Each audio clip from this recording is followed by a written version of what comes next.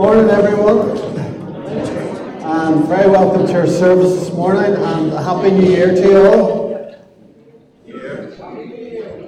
Are you awake or what? I still usually fall asleep to my sermon, but okay. Happy New Year to you all, and anyone watching online, they're very welcome to join us this morning, and I hope that God richly blesses you. There's a few announcements I just need to go through. I'd just like to thank everyone who helped out with the Thanksgiving service for Jeff Crumley on Wednesday. There were a lot of hands working away here, and it was a very big funeral, and we continue to remember Mary and her family in our prayers.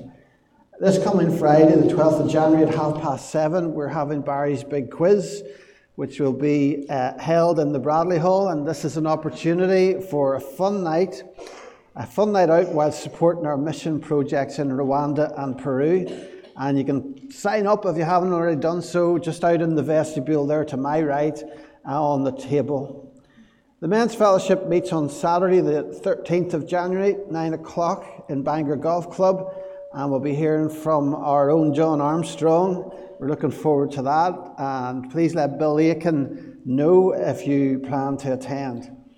Next Sunday, of course, is our communion service, and also the Kirk session. They've moved their meeting from this Tuesday night to the following Tuesday, the 16th of January. It's to allow members to attend the awareness raising session being held at 7:30, which is in First Bangor on Tuesday night, this Tuesday night, the 9th of January. And this meeting is to raise awareness of the challenge of abuse within our church, and is open to all members of PCI.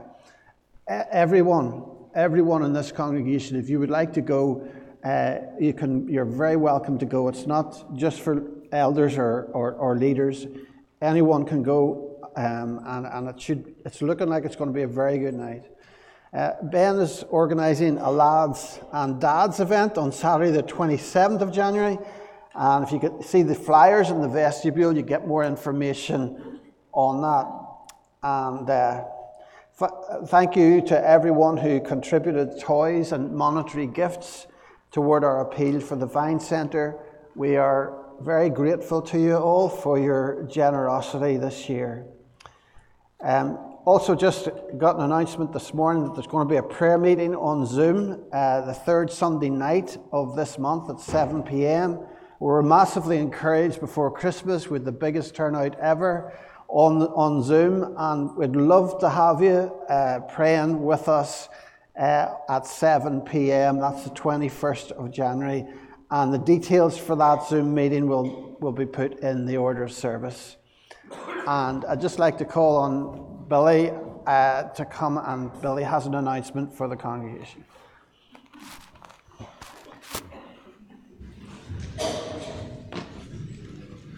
Good morning, everyone. My announcement is to do with the Kirk session. We, as a Kirk session, have sought and been granted permission by Presbytery to hold an election of elders. Now, today I'm giving notice that there will be a voters list available next week and the following week for you to look at and to check and make sure that if you need to be represented on it, you're right. There are two criteria to be on the voters list. First one is you must be a communicant member of the church, and the second one is that you must contribute to the stipend or the weekly free will offering of the church. These are the details as laid out in the code. Now, if you're not familiar with the term the code, the Presbyterian Church has a set of rules, and they're contained in something called the Code of the Presbyterian Church in Ireland. It's available on the internet. Anyone can go into the internet, look at it, read it. The section on the election procedures is Chapter 12, Section 1, and it reads from paragraph 175, 176. I have a printout of it here, and there are some subcategories of voting on the basis of contribution, and I will make sure that they are posted and connected to the voters list that we have at the moment. The purpose of today is to alert you to the fact that the voters list will be available for the next 2 Sundays. If you think there's something wrong in it, that you're left out and you shouldn't be, contact Reverend Shaw or contact myself, and we will pursue it and see if a correction is necessary, and if so, we'll make it. Now, we have a set of proposed dates as well. Today is making the congregation aware. Next 2 Sundays, voting lists available for you. On the 28th of January and the 4th of February, voting will take place. And voting will take place in the church. And as we discovered in the past, proxy voting is not allowed. It's not accepted in the Presbyterian Church. So that's the situation at the moment. If you need more information, for goodness sake, talk to Mark or talk to myself, or in fact to any elder. And the information will be there for you next Sunday. Please check the list. If you think you should be on it and you're not, talk to Mark or myself, because we want it to be accurate. The last thing I want to add is elders can only be voted once. So the current elders, please don't vote for them. Once you're voted in as an elder, you're there for life. You don't have to be re-elected. So we're looking for people who are not elders to be elected, and it's up to 5. It can be 1, 2, 3, or 4, of course, but it's up to 5, and we shall see how things go. Thank you for that. Thank you, Mark. Thank you, Billy. Just want to start our service with Psalm 84, verse 10. Better is one day in your courts than 1,000 elsewhere. I would rather be a doorkeeper in the house of God than dwell in the tents of the wicked.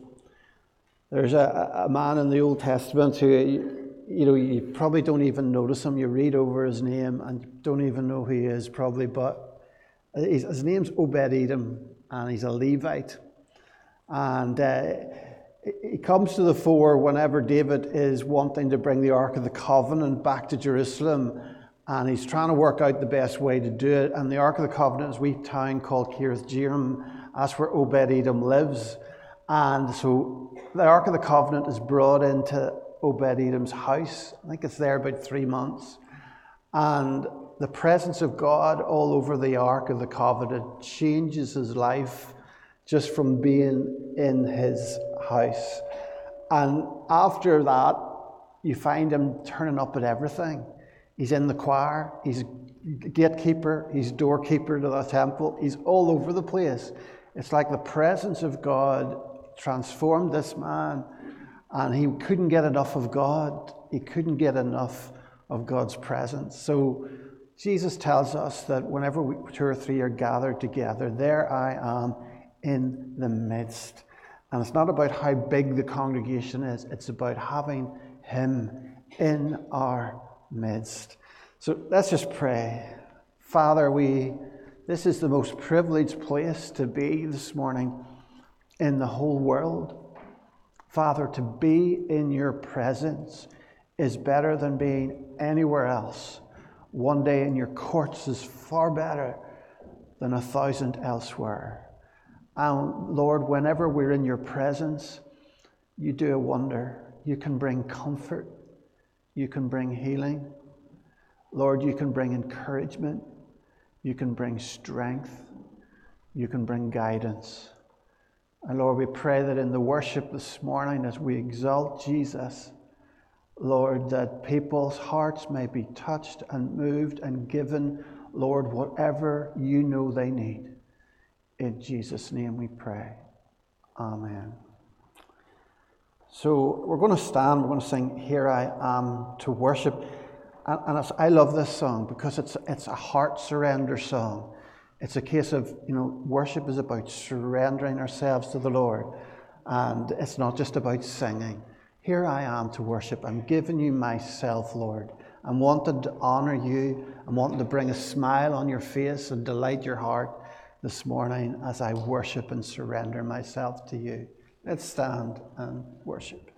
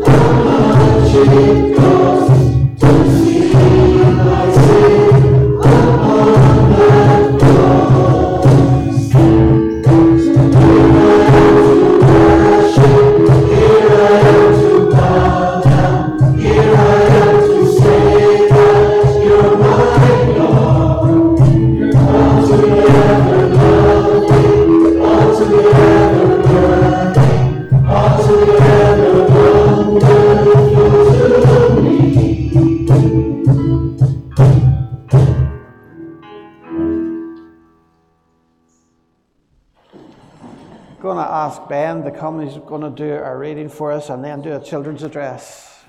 Okay.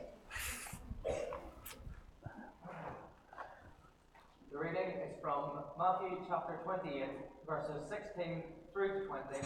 And then Acts chapter 1, verse 8. Then the 11 disciples went to Galilee, to the mountain where Jesus had told them to go. When they saw him, they worshipped him, but some doubted. Then Jesus came to them and said, All authority in heaven and earth has been given to me.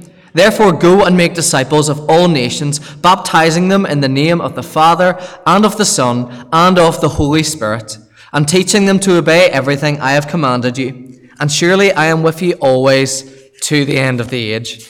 Hold on as I flick to Acts 1:8.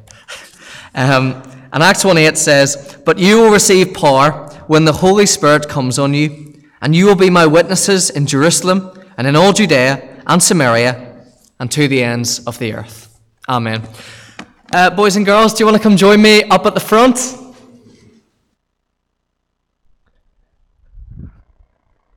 Come on up. Good to see you. Love the football kit. Morning.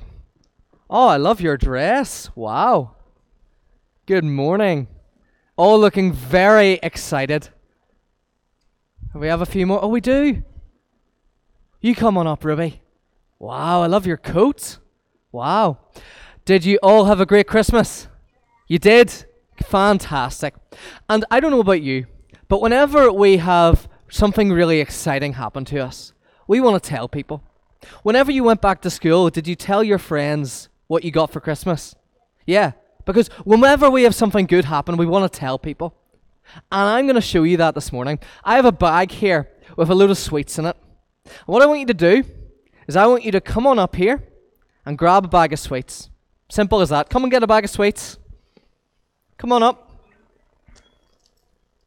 They're good, aren't they? I hope you like squashies. This is all I had. Now, that's great. You've got your sweets. But you know what's even better? When you tell people about something exciting that's happened. So what I want you to do, because you're so excited with your sweets, is I want you to go down, get someone in the congregation, and bring them up to get a bag of sweets as well. Go and grab anyone. Make sure that they can walk okay, but grab one person and bring them up to grab a bag of sweets. Okay, bring someone up. Perfect. Okay, and now, person that's coming up, once you've grabbed a bag, I want you to now go and get someone else in the congregation and tell them about the good news of the sweets. So go and get someone else. So once you've got your sweets, go and get someone else. Grab your sweets and get someone else. There we go. There we go. Keep coming. Grab sweets and grab someone else. You've got to share this good news about the sweets. That's it. Hopefully I have enough for everybody here. There you are. Great. Keep grabbing people. Keep sharing this great news about the sweets. Brilliant. And any leftovers go to me. But come on up. Keep coming. I'm sure there's more to come. Fantastic. And don't worry, if you are unable to walk, I've got plenty more for you after the service. Come and see me. Yes. There's 80 bags.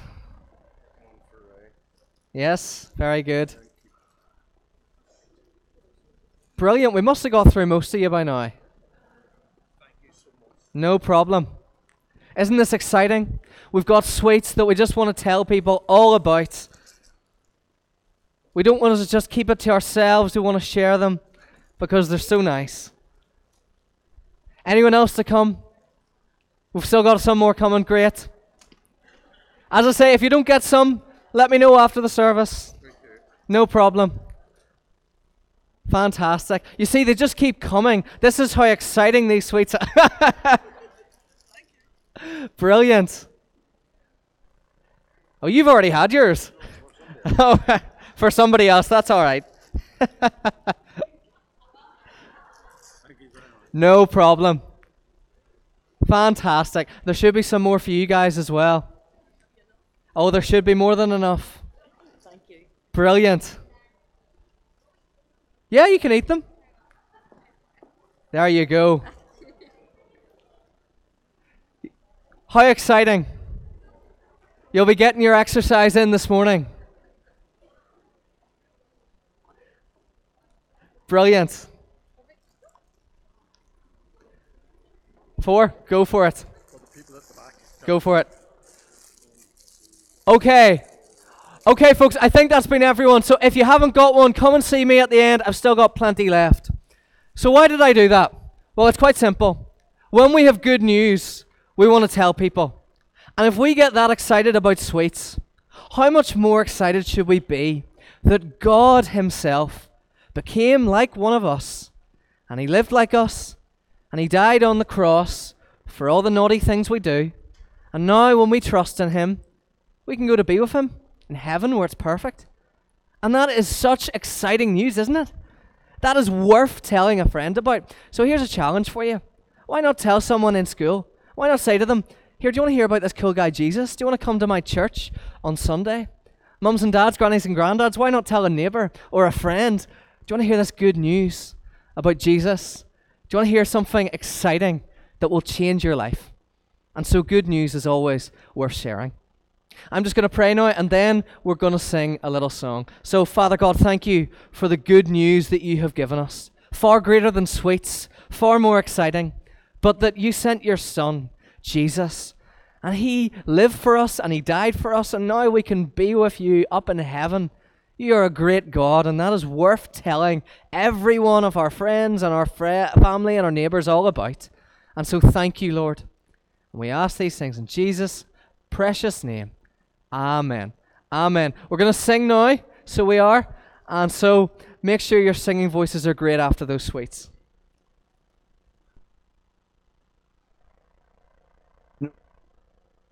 It's prayer music video. Do you know it? Do you recognize it? Because I need you to do the actions, because I don't know the actions. But we're all going to stand and we're going to sing it now. Now, Ben's talking about sweets there, and I'm sure many dentists will be rubbing their hands this week after all that. But let's stand, and this is the Lord's Prayer. Put the music, and if you know it, and Rita's told me you have done it in Sunday school, then you can guide us, okay, with it. Okay.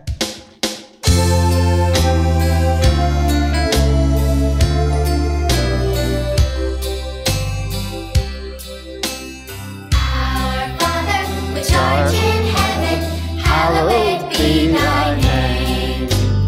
Our Father, which art in heaven, hallowed be thy name.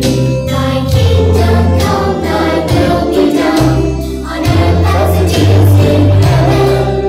Thy kingdom come, thy will be done, on earth as it is in heaven. Give us this day our daily bread, and give us this day our daily bread. Our Father, which art in heaven, hallowed be thy name. Our Father, which art in heaven, hallowed be thy name. And lead us not into temptation, deliver us from evil. For thine is the power and the glory, forever and ever. Our Father, which art in heaven, hallowed be thy name. Our Father, which art in heaven, hallowed be thy name. Hallowed be thy name. Hallowed be thy name. Hallowed be thy name. Hallowed be thy name. Praying and you didn't even know it. And that's lovely. Okay, the boys and girls, thank you, Ben. And the boys and girls go out to Bible class and Sunday club.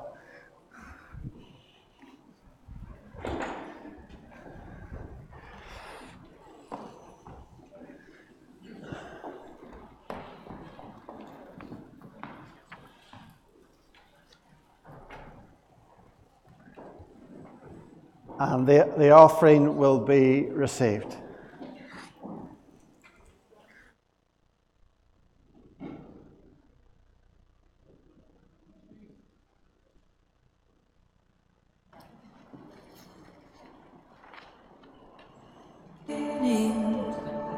One with God the Lord Most High. Your hidden glory in creation, now revealed in you, our Christ. What a beautiful name it is. What a beautiful name it is. The name of Jesus Christ, my King. What a beautiful name it is. Nothing compares to this. What a beautiful name it is. The name of Jesus.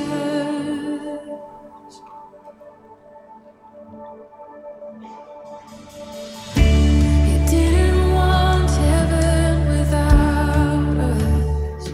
So Jesus, you brought heaven down. Let's just reflect on the words. Sing it if you want to. No, just reflect on the words. Keep it going. What could separate us now? What a wonderful name it is. What a wonderful name it is. The name of Jesus Christ, my King. What a wonderful name it is. Nothing compares to this. What a wonderful name it is. The name of Jesus. What a wonderful name it is. The name of Jesus.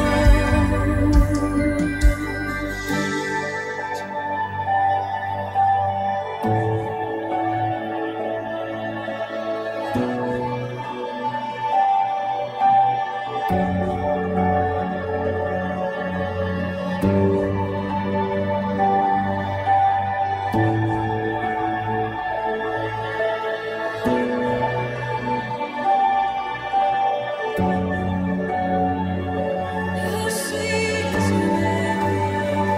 How good you are. We love to sing your name, Lord. Love to sing who you are.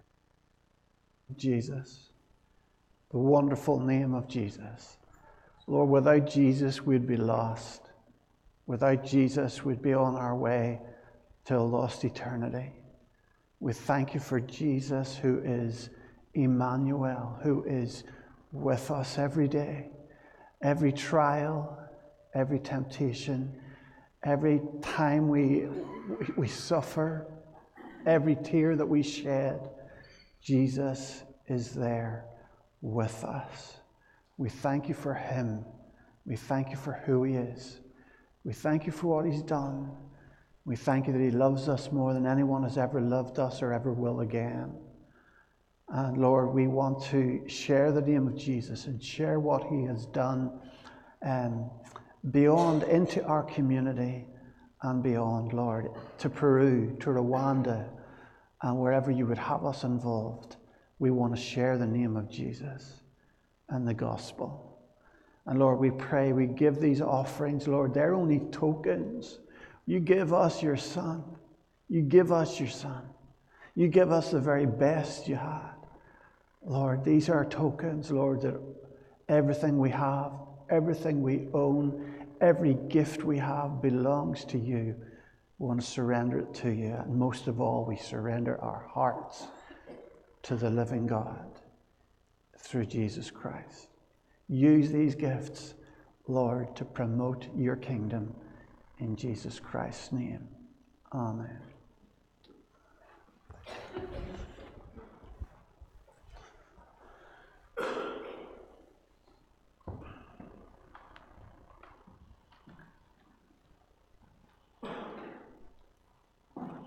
Let's pray.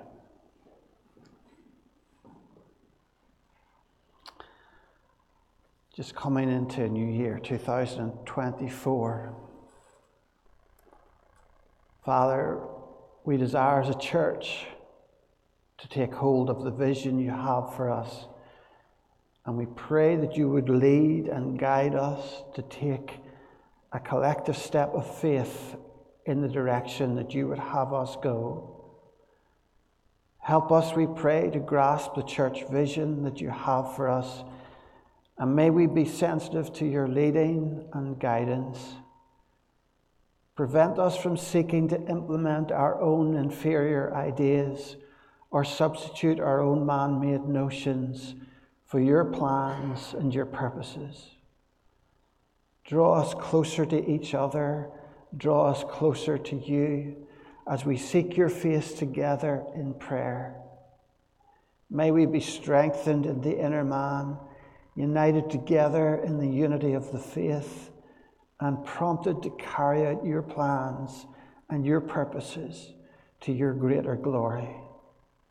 We pray that the church vision that emerges in our hearts will have been prompted by the Holy Spirit for the edification of your people here in Ballycrochan and to your praise and glory. And this we ask in Jesus Christ's name, our Saviour.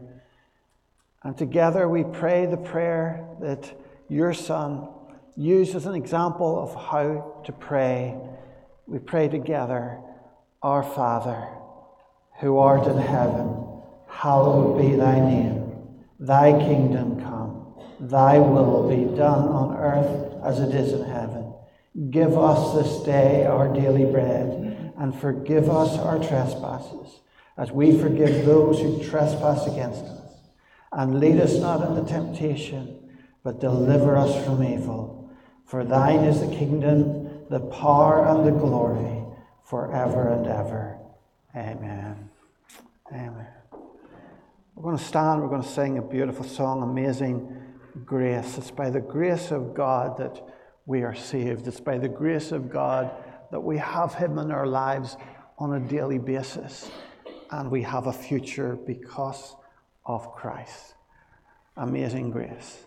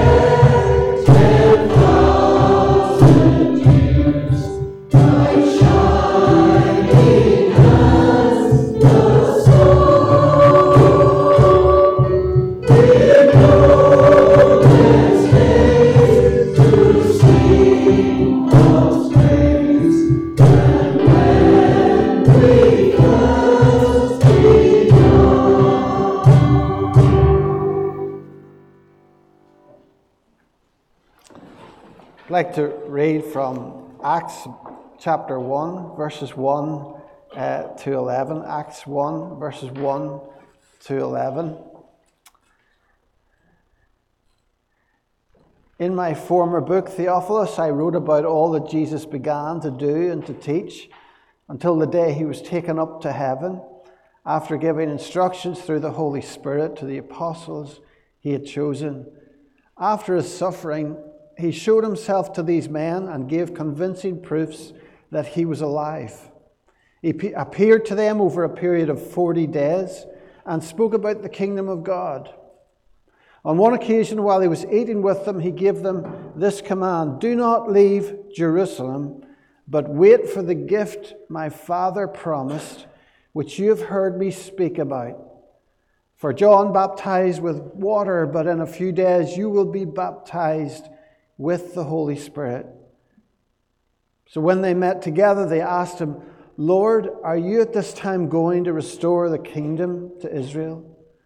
He said to them, it is not for you to know the times or dates the Father has set by his own authority, but you will receive power when the Holy Spirit comes on you, and you will be my witnesses in Jerusalem and in all Judea and Samaria and to the ends of the earth.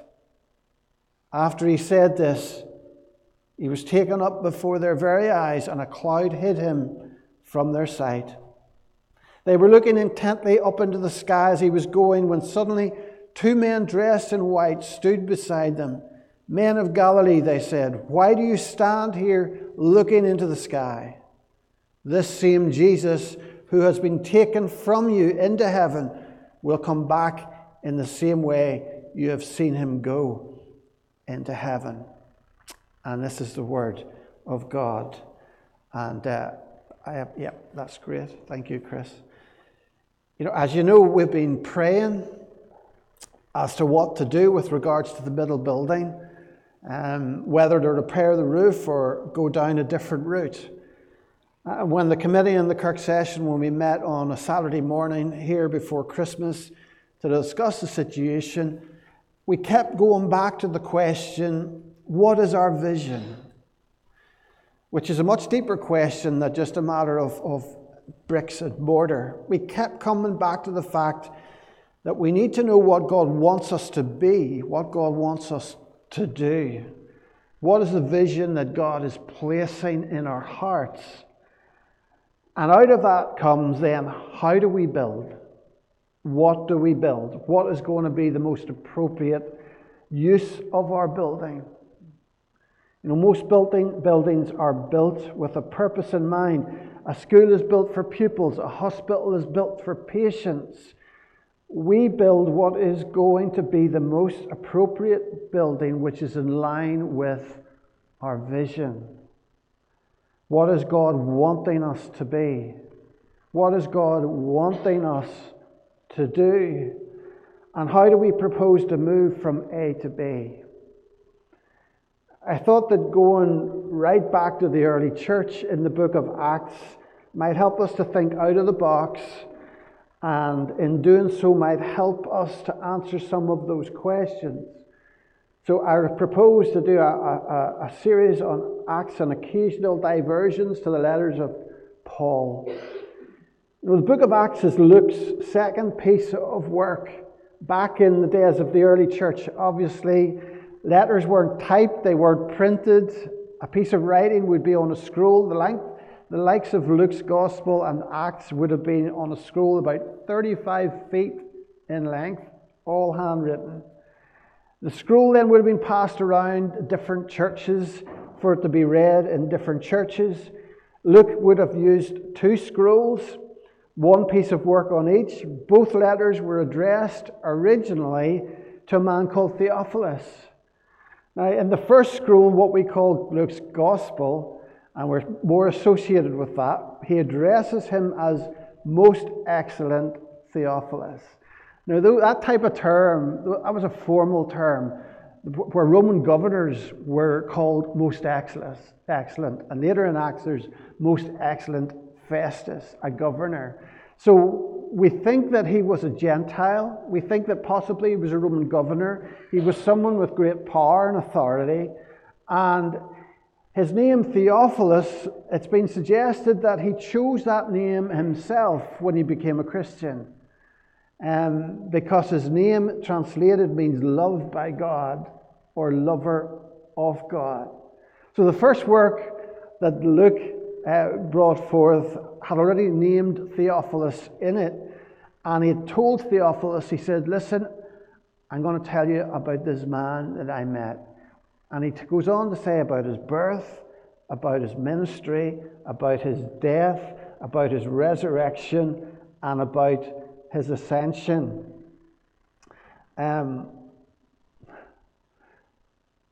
Sorry, I lost my place there. In John 17, though, verse 4, Jesus starts to say about his own work, about I have finished the work. Luke tells us right up to the point where Jesus has dealt with, on the cross, man's sin, death, the sting of sin has gone. He's finished the redemptive work. And that's what Luke tells in his gospel. Birth, ministry, death, resurrection, and ascension. Now, Jesus himself says, I have finished the work, Father, when he prays in John 17. He says, I have finished the work that you've given me to do. And then when he hangs on the cross, he says, it is finished. So that is the finished work of Jesus. There's nothing more to be done with regards to salvation, with regards to buying our salvation, paying for our salvation. That is done, that is sorted, that is finished. But now the second work of Luke is to let Theophilus know of the continuing work of Jesus Christ. Yes, Jesus died, but he's alive again. Jesus died, but he's continuing his work. And Jesus has finished his redemption. It's sealed, secured, finished. But Jesus continues working in the power of the Holy Spirit and through the church. And that's what the book of Acts is about. Jesus is alive and well, and he's working through the Spirit in the church. In chapter 1, this is one classroom that I'd love to have been in, because Jesus begins to teach about the kingdom of God. He begins to teach about the kingdom of God over 40 days. It's an incredible responsibility. He tells them that they are going to have to go to the ends of the earth. This is a massive responsibility. They're going to share in Judea and Samaria and to the ends of the earth. This is a massive thing for them to have to do. And he begins, we're told by Luke specifically, we're told 40 days. 40 days he begins to teach them about the kingdom of God. Now 12 disciples. Now Judas is gone. Matthias has come on board instead of Judas. And Jesus says, you shall be witnesses to me in Jerusalem and in all Judea and Samaria and to the end of the earth. As I've said, that is a massive responsibility. You have to take the gospel to every man, to every woman, to every child around the globe. And I want you to try and visualize what it would have been like back then. There was no internet. Transport was difficult. So these 12 men were to share Jesus Christ in Jerusalem, the very place where Jesus was hated and crucified. They were to share the gospel with those people, those detestable half-breed Samaritans that they didn't like. And then when they finished that, they were to go to the ends of the earth. So back then, if you think of yourself as a businessman back then, a businessman would not even the best businessman in the world would not be able to get right around the world and sell his product in every house around the world. It was an impossible task. And when they say this, when Jesus says you're going to have to go to Jerusalem first, Judea, Samaria, and to the ends of the earth, when you're going to have to do that, you're going to bring the gospel to every man, to every woman, to every child. They're going, this is massive. This is mind-blowing. This is mind-boggling to do that. It's an impossible task. You know, I can imagine the faces of the angels in heaven, delighted that Jesus is returning soon. but nervously asking, so who's taken over from Jesus? And somebody says, the disciples. Are you serious? Seriously, the disciples? The same Peter, James and John, who they fell asleep when Jesus needed them to pray in the darkest hour of his life. The same Peter who denied him 3 times. Yes, the same James and John whose mummy wanted them to sit beside Jesus in heaven. Yes, these same disciples who ran in fear while Jesus was being arrested. Yes, the same disciples who Jesus told he'd meet in Galilee after his resurrection, but instead they went fishing. Yes, these are the men. These are the men that Jesus is leaving this responsibility of preaching the gospel and bringing it to every household throughout the nations. It's been left to them. Are you serious? Yes, it is. It does not seem like a viable option. And you can understand why they need a crash course on the kingdom of God. And Luke's gospel is the only gospel that tells us that they have these 40 days. We're told for 40 days, Jesus speaks to them concerning the kingdom of God. You know, of course, he'd spoken to them about the kingdom of God before this, before his crucifixion. But now he must make sure that their understanding of what the kingdom of God is crystal clear. And how they desperately need these 40 days to be with Jesus. Well, for a number of reasons. First of all, they needed the reassurance that Jesus was in fact raised from the dead. This was unprecedented. Someone that they'd spent 3 years with, they'd watched him on the cross dying, they'd seen his body being taken down, he'd been taken to the empty tomb, and then there was the good news that he was risen. It would take a while for you to get your head around that, and Jesus spends time with them, necessary time with them, to eat meals with them, to pray with them, to talk with them, to teach them. And gradually it's sinking in more and more. This is the same man that we were with before, without a doubt. They needed that reassurance. But Jesus needed to make sure that they understood the correct gospel message. And right up to the point when Jesus ascended into heaven, he's been teaching them the message of the gospel. And in the previous school, basically Luke is saying, I was keeping you up to date in my previous school in what's called Luke's gospel. I was keeping you up to date. Birth, ministry, death, resurrection, ascension. I told you all that, most excellent Theophilus. But now, on the second scroll, what I'm wanting to do is I'm going into a little more detail about what Jesus does and teaches after his resurrection. It's important to get the message right. This is so vital. I've described the gospel before like a medicine. And if you go to the doctor and you are seriously ill and the doctor says to you, you must take this medicine, but as long as you take this medicine, you'll be fine. You're not going to go home and water it down. You're not going to go home and take bits off and just disobey the doctor and take it a bit then and a bit here. You're going to do what the doctor says. You need to get the message right. When do I take the medicine? How much do I take? And so forth. Otherwise, it's ineffective. And the gospel is the same. They need to get the message right. The gospel of God is the power of God unto salvation. We need to get the message right. And Jesus sits and talks with them over 40 days. And he starts on the road to Emmaus. Do you remember? With the 2 disciples. And he's standing chatting with them, asking them why they're looking so sad. And then he starts to say, we're told that beginning with Moses, right back, Moses and the prophets. He goes right the whole way through the scriptures and points out every part of the scriptures that concerns himself. So they need the right message. And the New Testament emphasizes again and again the importance of sound doctrine, the importance of getting the message right, of protecting the true message that may be handed down to the next generation without defect. You know, the Apostle Paul, in fact, he was very, very passionate about this.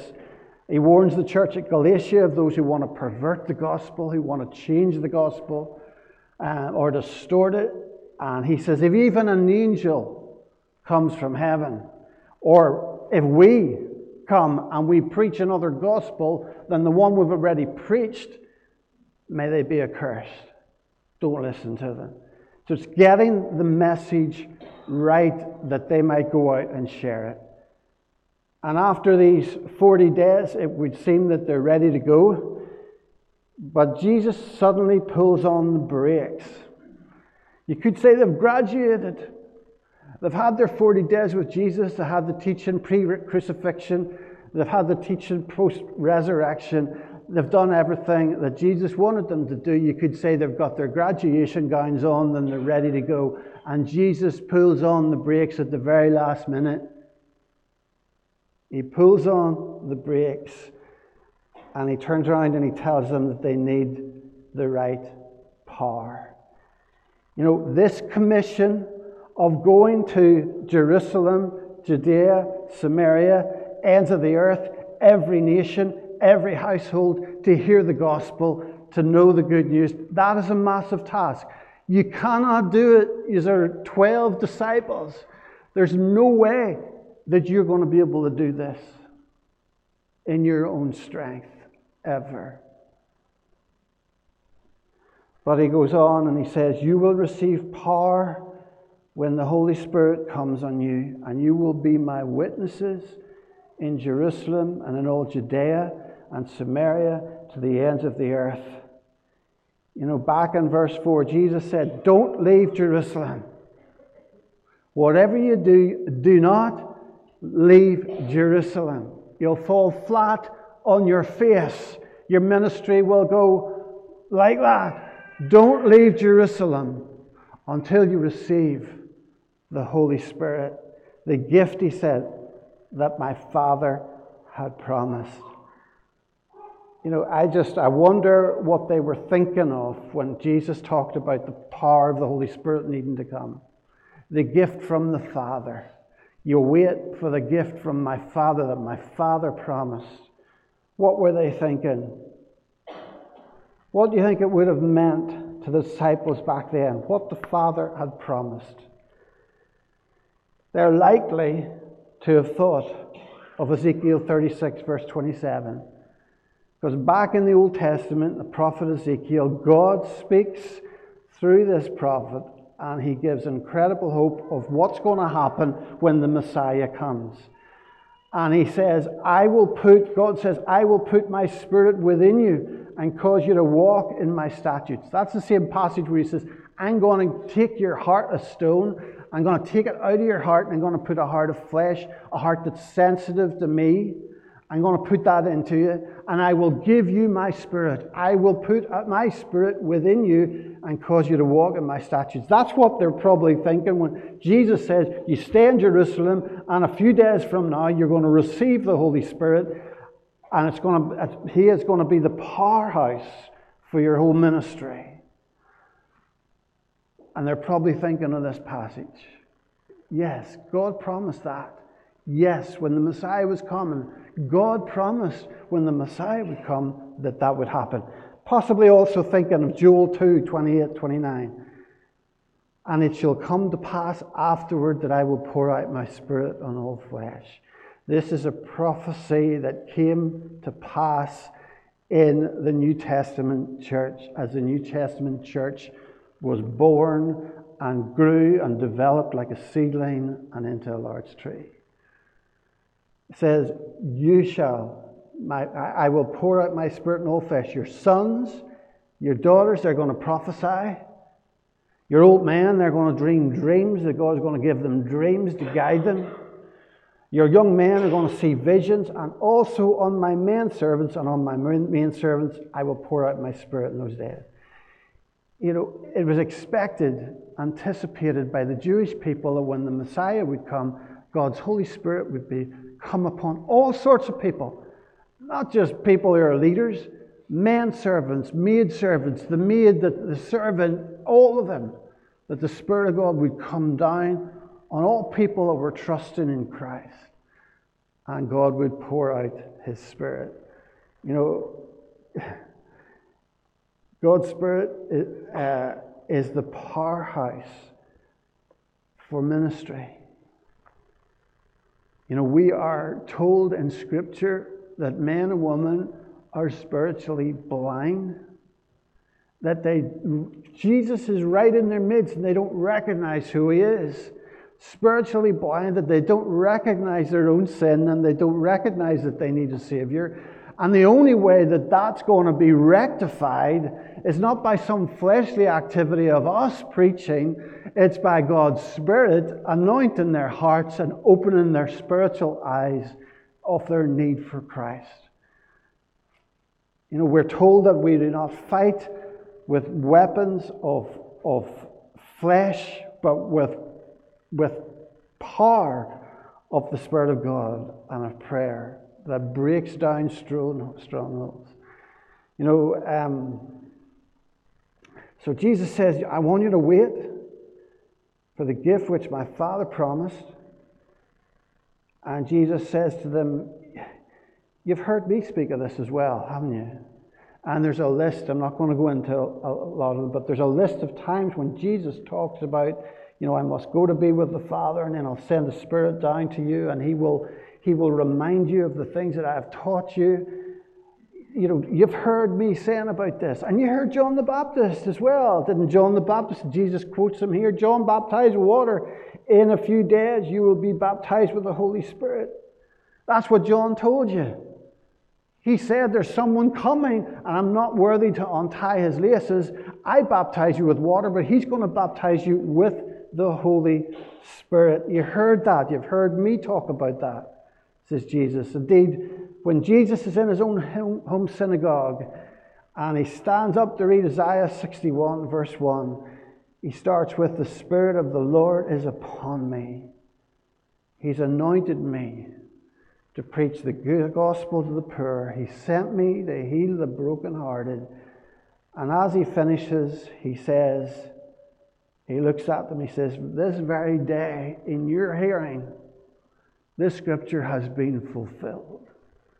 The Spirit of God has come down. Do you remember when Jesus was baptized by John and the Spirit of God came down on him and filled him?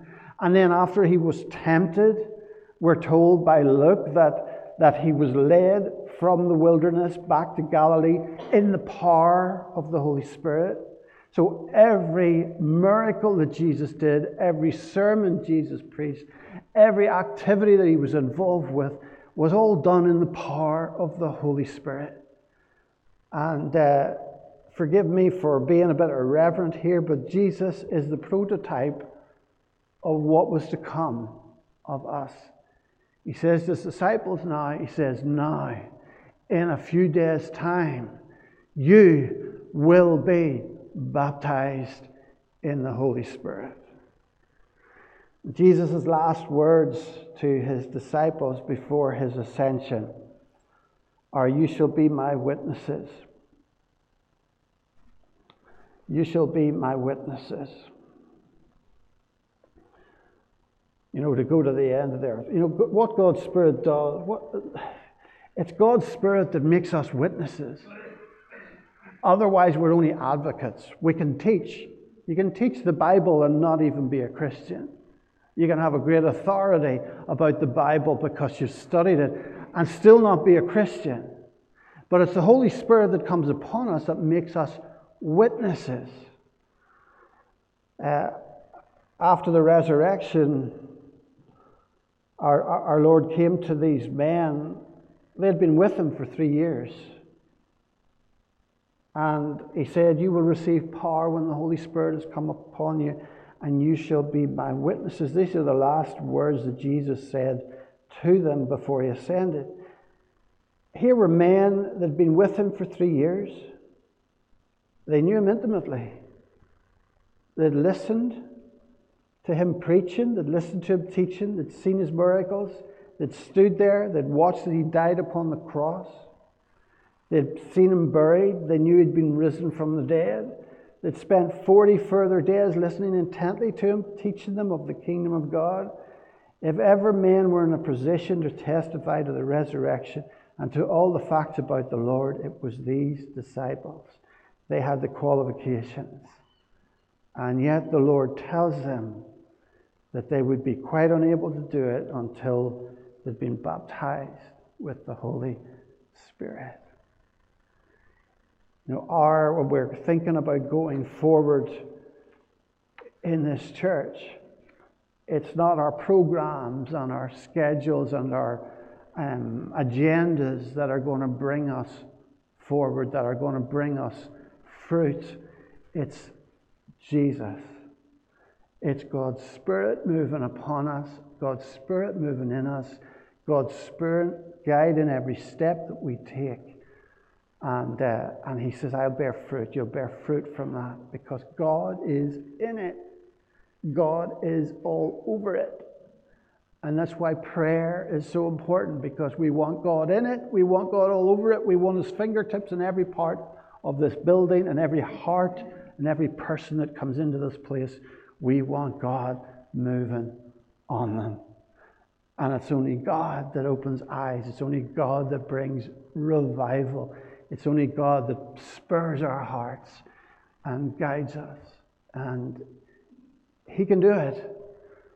And that's why we're looking at Acts, and we'll see how God does amazing things in what seems like impossible situations. We see what God is able to do, that he's able to do immeasurably more than we could ever ask or imagine. Let's pray. Father God, I feel overwhelmed at times, Lord. We feel overwhelmed at times by, Lord, the responsibility that we have, and we wonder, how? What is the way to go forward? How can we do this? But God, keep us in perspective. Keep our eyes fixed on you. Let us know, God, the great God that you are, the amazing God that you are, and what you have done so far, and you didn't need us to do it. But God, you're wanting to use us as your vessels.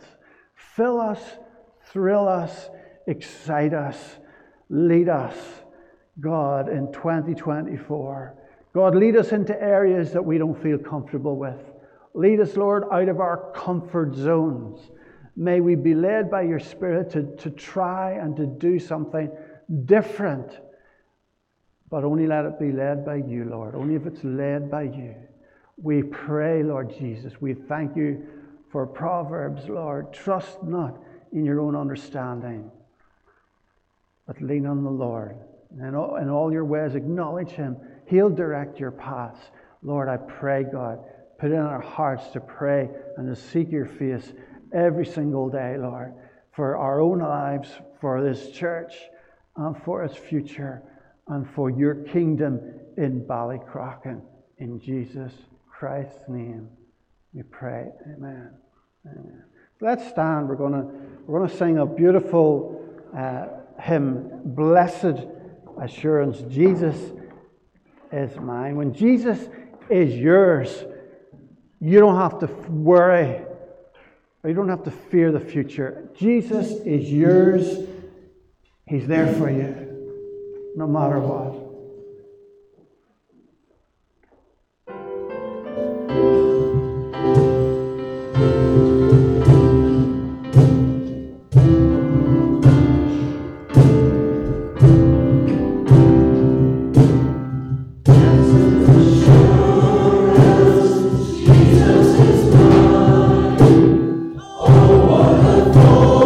Taste of glory divine.